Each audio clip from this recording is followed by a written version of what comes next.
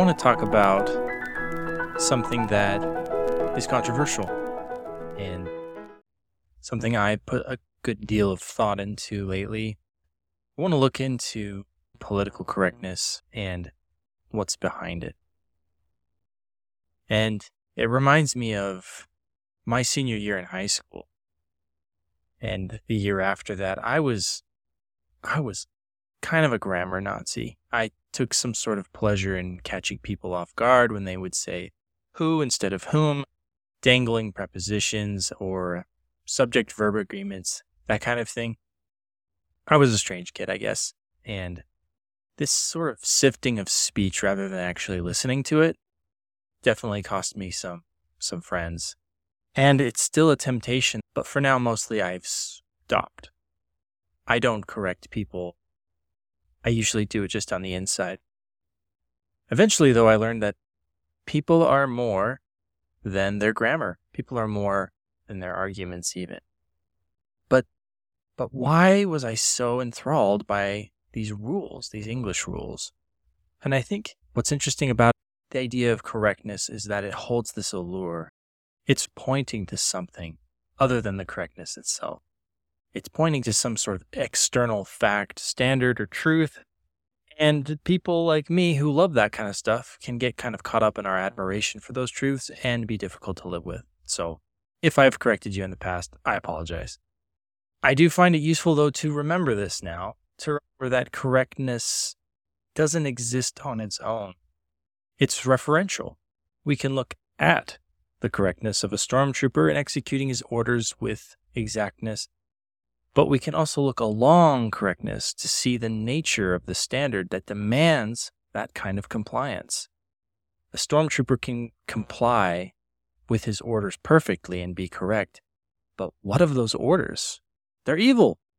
So in this vein of thinking about correctness as adhering to a standard and what's that standard, I've been thinking about political correctness. And what does that mean?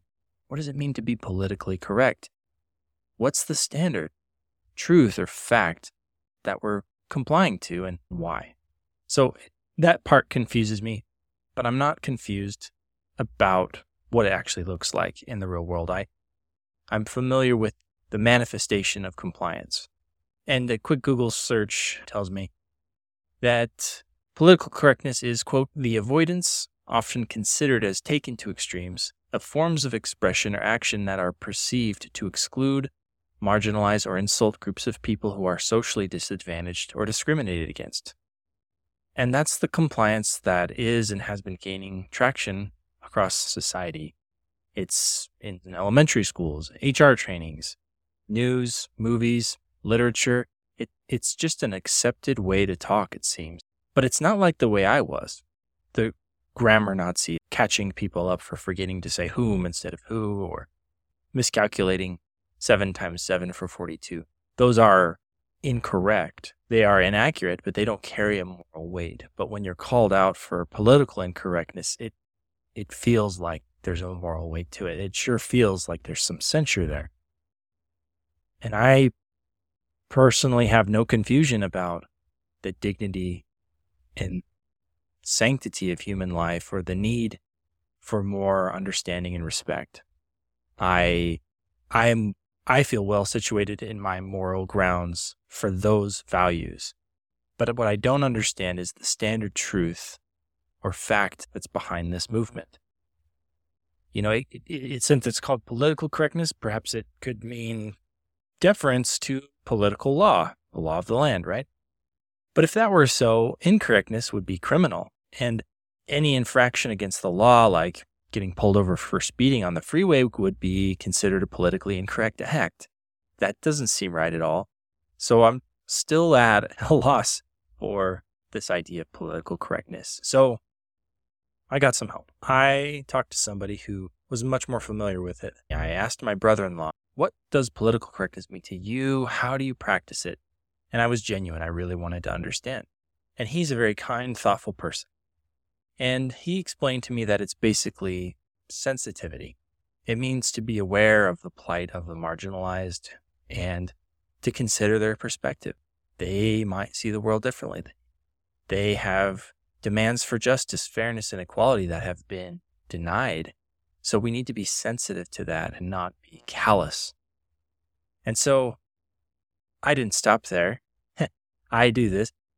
Again, maybe this is a carryover from high school, just that annoying streak, I guess. But I was still seriously interested, and I asked, why?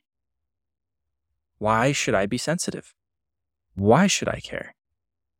And I know that sounds like a flippant question, but it's not. It's real, because it's one thing to state facts that there has been discrimination and oppression. It's another statement, or it's another thing to say, you ought not to think or say those things.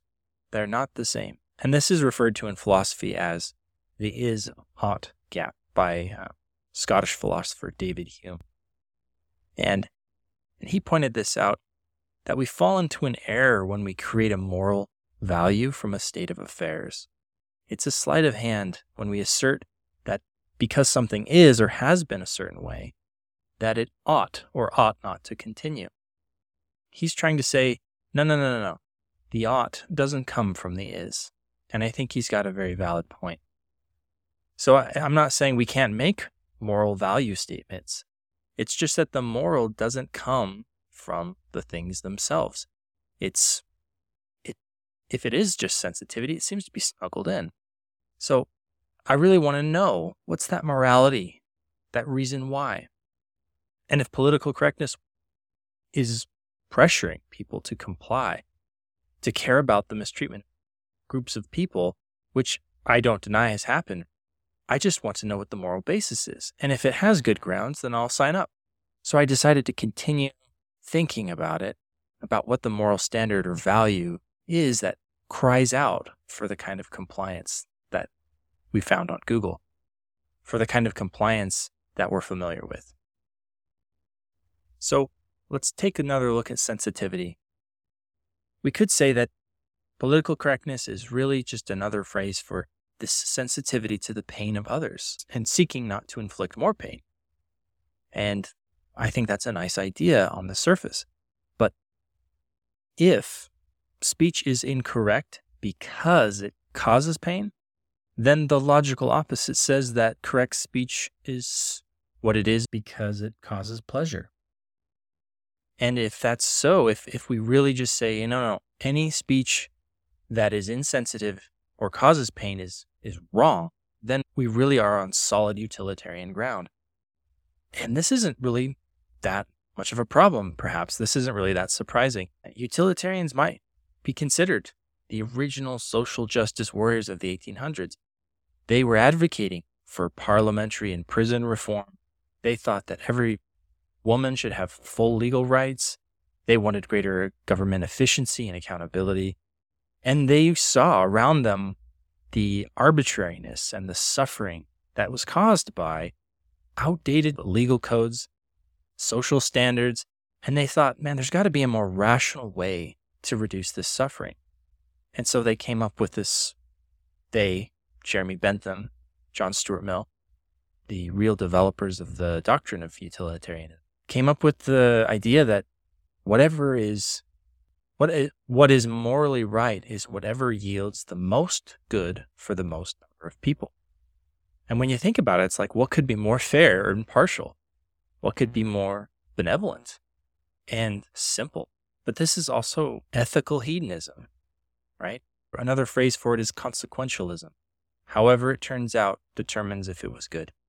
The ends justify the means, basically. And this kind of ethical hedonism is vacuously circular when we look at it, especially in regards to this idea of political correctness.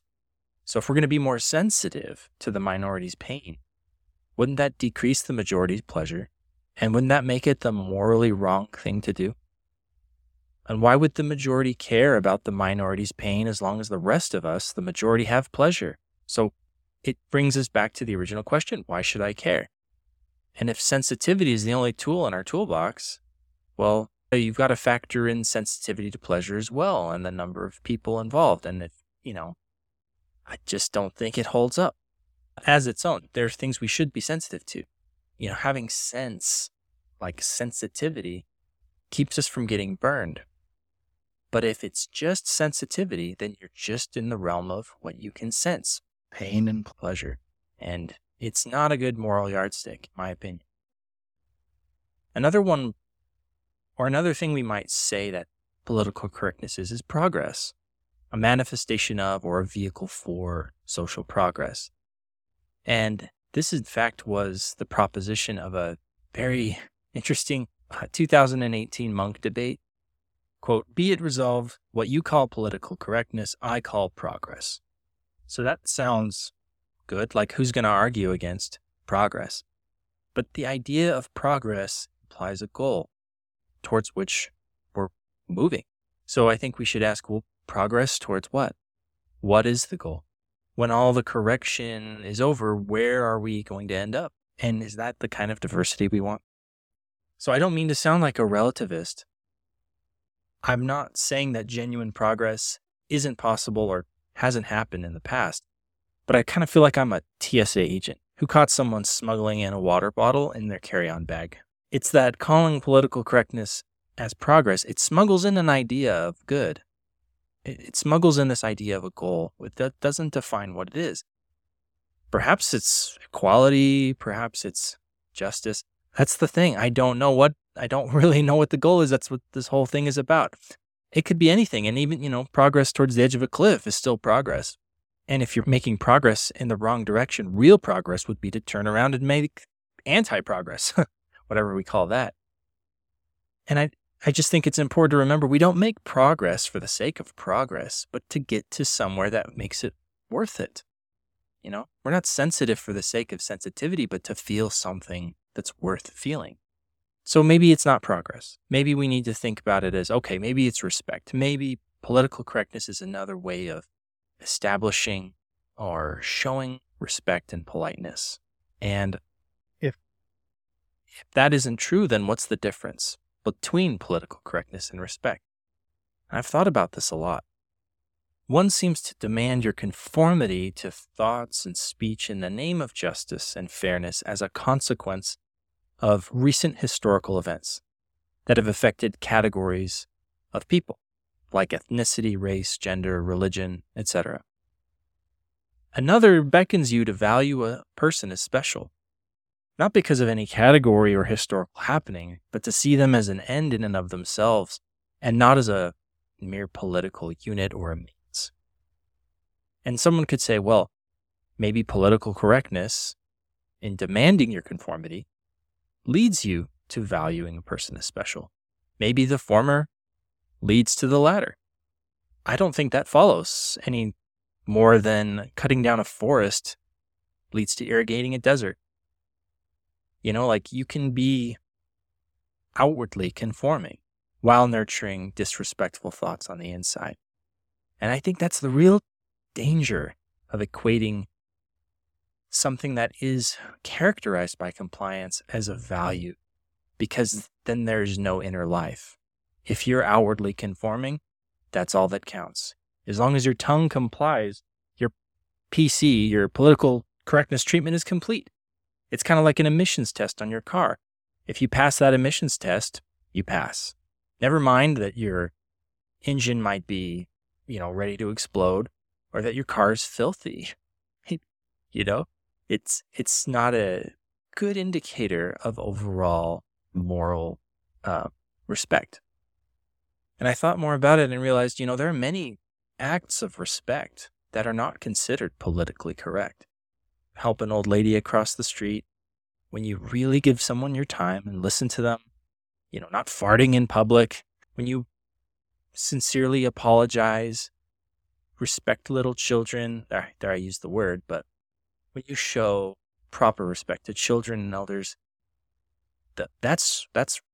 those are manifestations of respect, not political correctness, of course.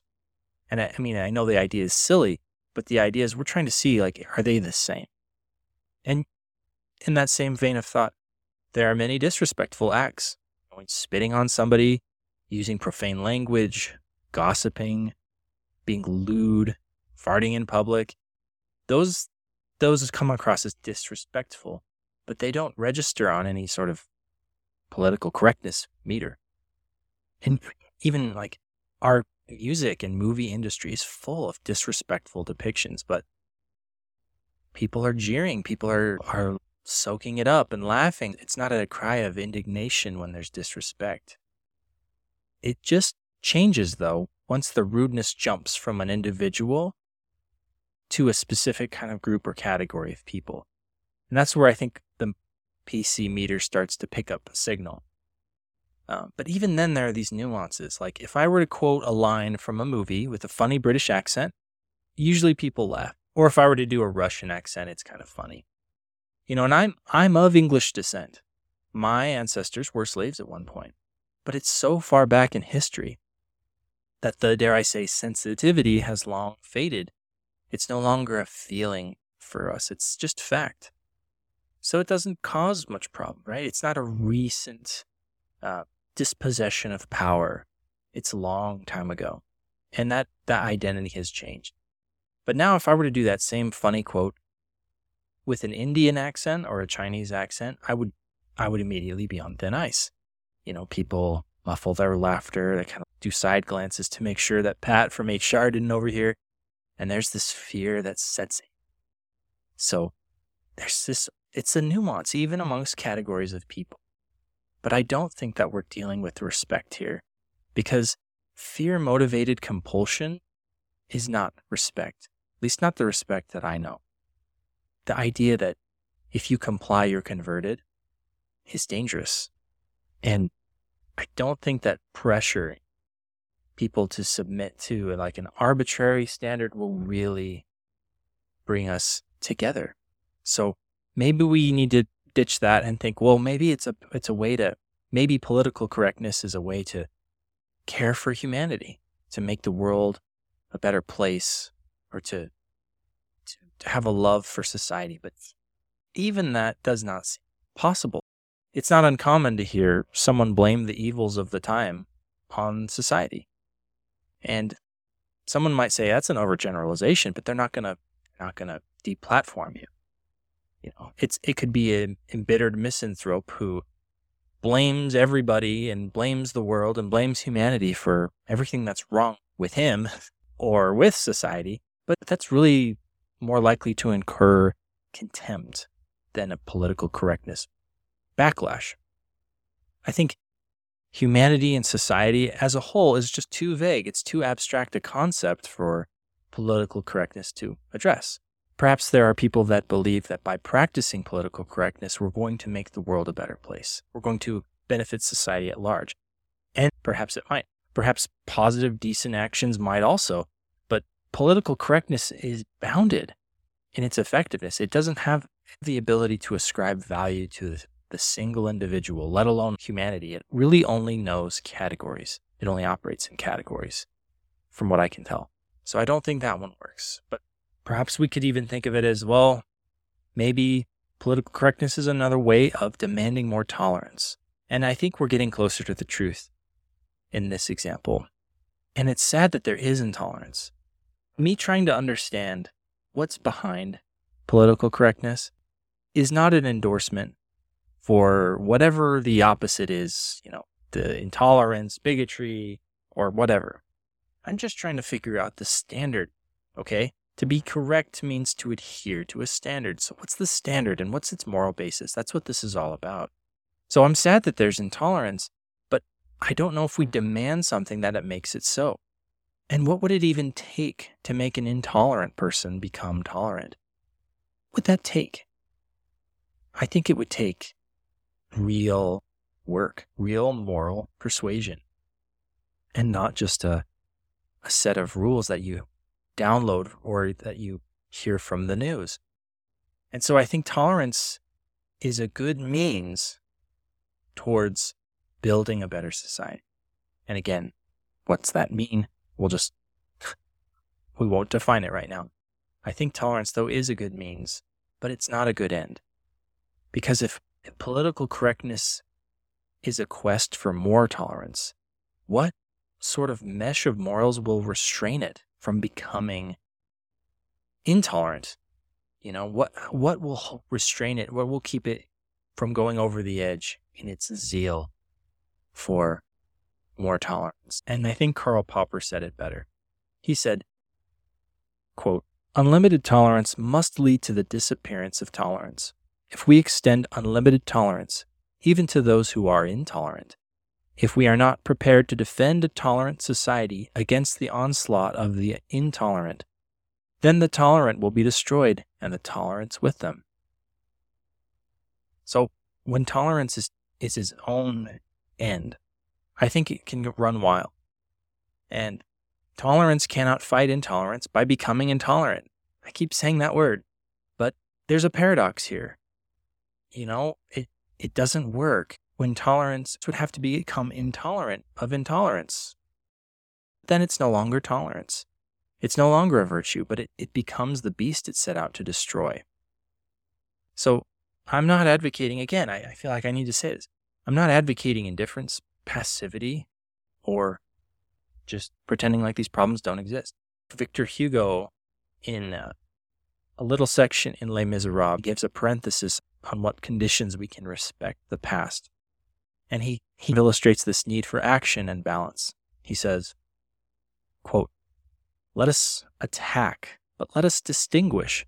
The characteristic of truth is never to run to excess. What need has she of exaggeration? Some things must be destroyed, and some things must be merely cleared up and investigated.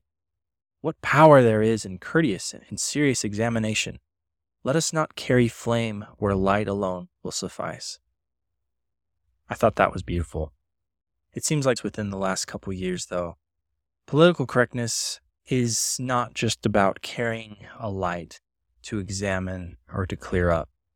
It seems to be turning more into a flame than a light, as it has transformed into not correctness, but correction, the transitive verb of bringing that which is errant towards the standard. Right? We don't have a department of correctness. We have departments of correction. And that's the logical outgrowth here. And this enforcement of compliance has been called cancel culture, and it can mean a lot of different things. I think generally, though, it's different than just being chided. There's more of an edge with cancel culture. So it usually involves removal from a social media platform, getting fired from a job, basically being forced to apologize or recant publicly, and it can even involve just shutting the person down, shouting down.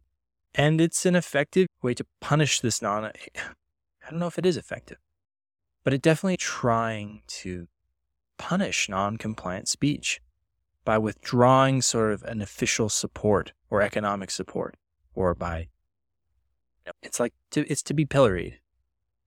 That thing that they used to have in the olden days in the town square where you put your head and your hands in those wooden locks.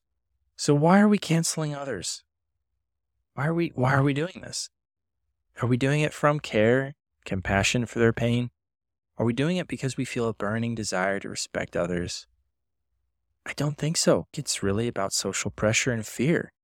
It's a leveling process. And Stephen Fry, who was arguing against the proposition in that monk debate, put it really well, I think, at the end of his argument. He said, quote, "The liberals are liberal in their demand for liberality. They are exclusive in their demand for inclusivity. They are homogeneous in their demand for heterogeneity. They are somehow undiverse in their call for diversity. You can be diverse, but not diverse in your opinions and in your language and behavior. And that's a terrible pity." That's what he said. Another wise man once said, Aristotle, "Anything that we have to learn to do, we learn by the actual doing of it. Like activities produce like dispositions. In practicing virtue, in practicing anything, piano, riding a bike, whatever, we will obviously mess up, right? We will mess up from time to time. But if a mistake becomes a social crime, will we even dare to try? If it's a crime to fall down, if it's a crime to play the piano, will you even dare to take lessons? Who will dare to be virtuous? Who will dare to even be politically correct?" And that's what I think, it's the irony of it all. We basically need to become robots if it becomes that mechanical.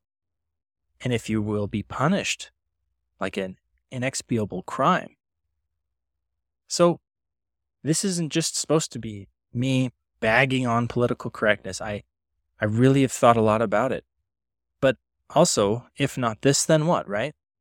And I've been asking, what is political correctness? Because I really want to know what its moral core is. And I'd really like to know, and I'd really like to get down to that level and flesh it out. I don't think there is a moral core. And I think we need to talk about a different question.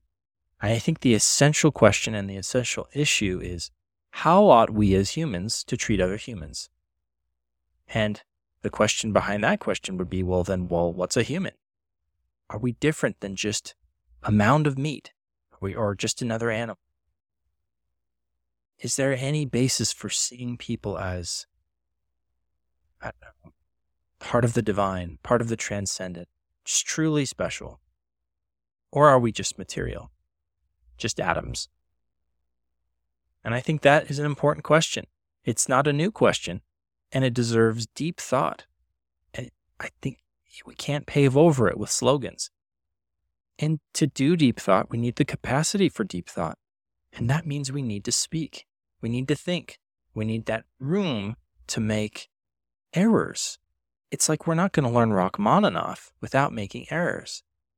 We need the room to practice and develop the skill. If we are to discover the truth, and I think that is our real purpose. One of the reasons why we're here is to discover the truth and then to conform ourselves to it. So, in a way, it's to be correct, but correct to the truth and not to a fad or a fashion or peer pressure. And if we're going to do that, we've got to use our minds. We've got to speak. We've got to think.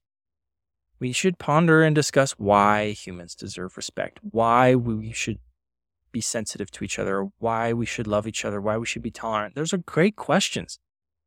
I'm not saying they don't have answers. I think they do. If anything, though, we should really be sensitive to well-meaning but misguided value systems that are really just a cloak for the will to power. We should be sensitive to things that are going to take away our sensitivity, if that makes sense.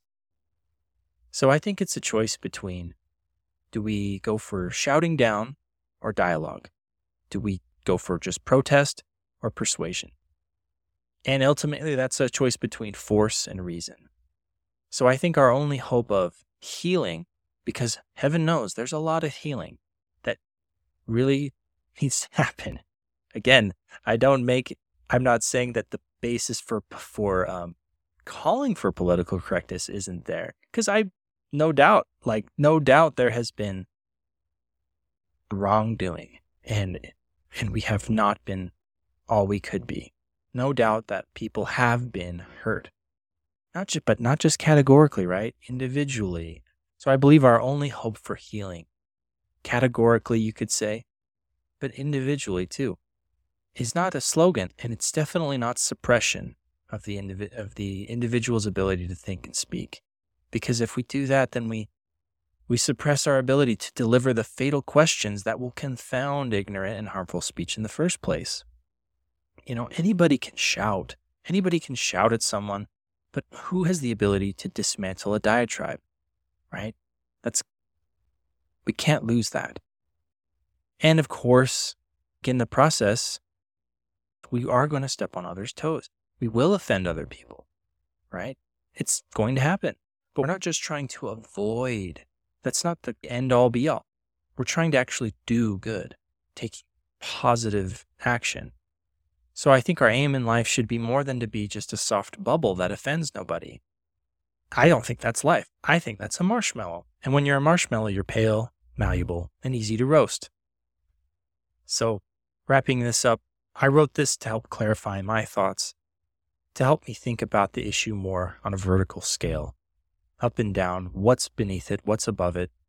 And I've also tried to convince you, sort of like Obi-Wan Kenobi, that this is not the morality you're looking for.